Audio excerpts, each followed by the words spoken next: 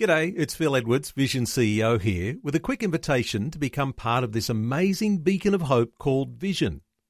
Together we can put our love into action to help people of all kinds build or rebuild their lives on the truth of God.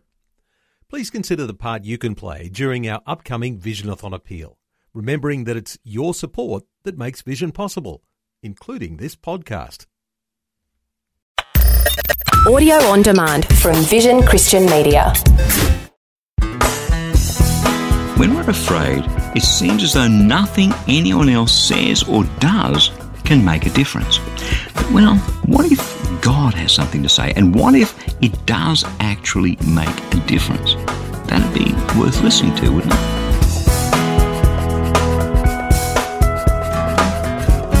Hi, I'm Bernie Diamond, and welcome again to the program as we take another look at the fear we all experience in life from time to time from a different perspective.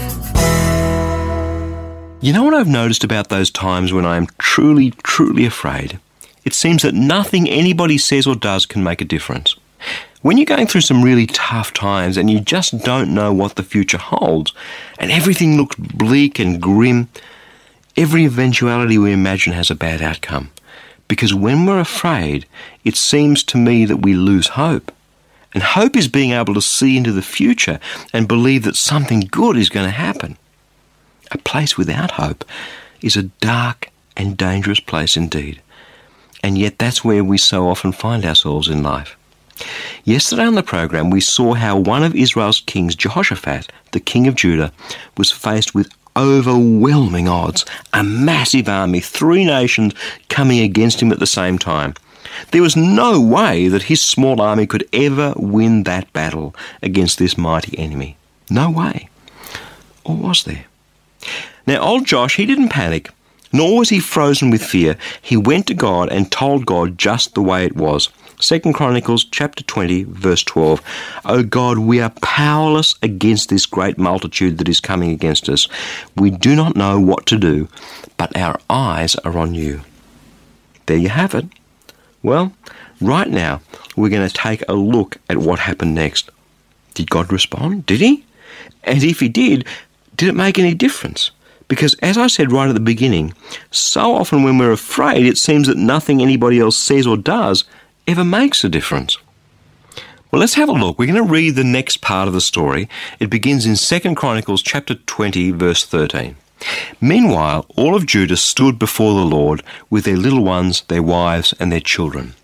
Then the Spirit of the Lord came upon Jahaziel, the son of Zechariah and the son of a whole bunch of lineage. Then the Spirit of the Lord came upon Jahaziel, the son of Zechariah, one of the Levites in the middle of the assembly.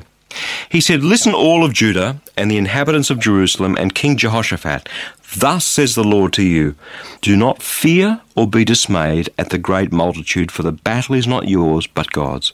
Tomorrow go down against them. They will come up the ascent of Ziz, and you will find them at the end of the valley before the wilderness of Jeruel. This battle is not for you to fight. Take your position, stand still, and see the victory of the Lord on your behalf, O Judah and Jerusalem. Do not fear or be dismayed. Tomorrow go out against them, and the Lord will be with you.' Then Jehoshaphat bowed down with his face to the ground, and all of Judah and the inhabitants of Jerusalem fell down before the Lord, worshipping him. And the Levites stood up to praise the Lord, the God of Israel, with a very loud voice. They rose early in the morning and went out into the wilderness of Tekoa. And as they went out, Jehoshaphat stood and said, 'Listen to me, O Judah and inhabitants of Jerusalem. Believe in the Lord your God, and you will be established. Believe in his prophets.'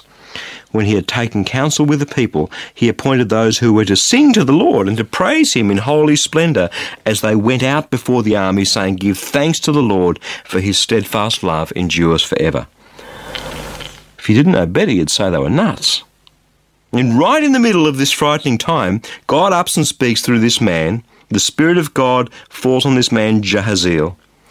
It wasn't such a funny name to them back then. And what does God say?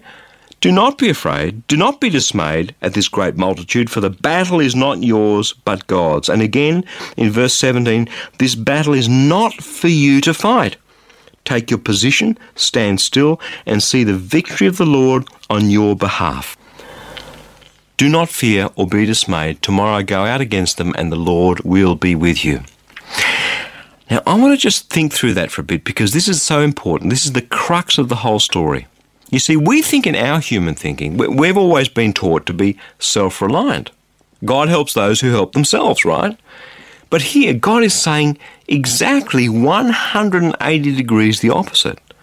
This nation of Judah, God's chosen people, the remnant of Israel, the rump, if you like, these people who've put their faith in their God against overwhelming odds. In fact, they had nowhere else to go. They are facing certain, absolute annihilation. Remember, we're not talking about some football match here. This is not like your team annihilating my team on the weekend and on Monday morning we talk about it. This is complete death and destruction. So they turn to God with fear in their hearts. That's what it said right at the beginning. It said Jehoshaphat was afraid. And just like you and I would be, but he set himself to seek the Lord, and he proclaimed a fast through all Judah, and they waited on God. They could have panicked. They could have been immobilized with fear, but instead he waited on God, and God spoke, and God said, "This is my battle and not yours." We don't expect that, do we? Oh, sure, we expect God to do it for other people, but not for us. Let me give you an example. You're married. Your wife or your husband seems to have drifted away from you. You long for them. You yearn to be close. But it doesn't matter how much you try or what you say or do, it just doesn't happen. You can see your soulmate drifting away from you and from God, and you start thinking the unthinkable in your heart. This is going to end in divorce. How do you respond? Panic? Frozen in fear? Start behaving badly yourself?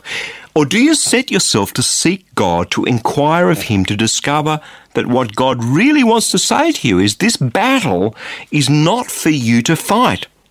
Take your position, stand still, and see the victory of the Lord on your behalf.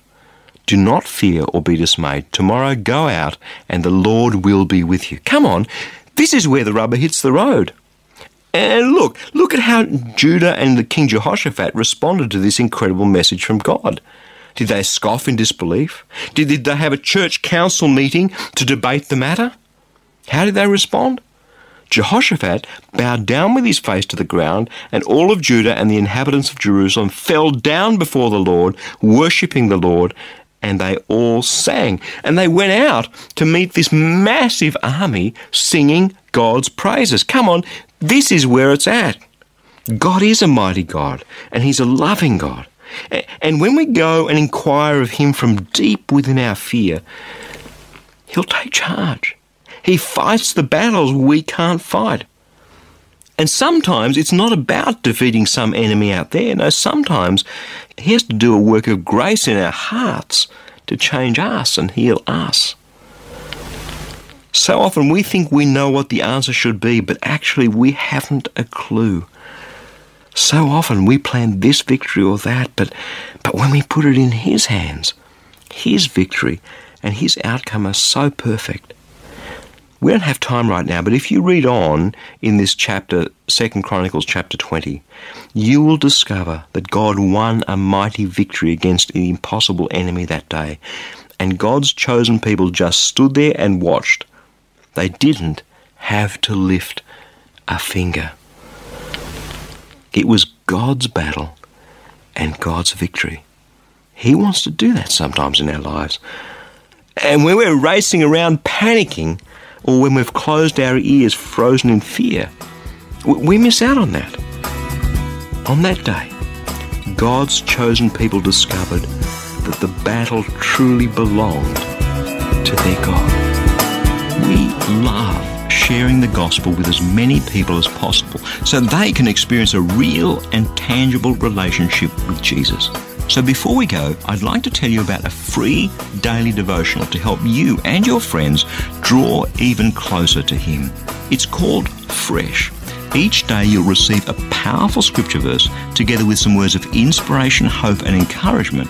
And the best news is that it's completely free, delivered right to your inbox each and every day, where you can choose to read, listen or watch the daily video. Completely up to you. It's God's Word fresh for you each day.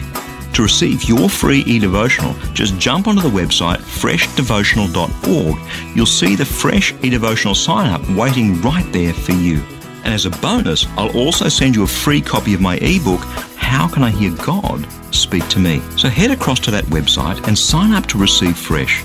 I pray that your heart will be touched and transformed as you draw ever closer to Jesus through His Word. That web address, in case you missed it, is freshdevotional.org.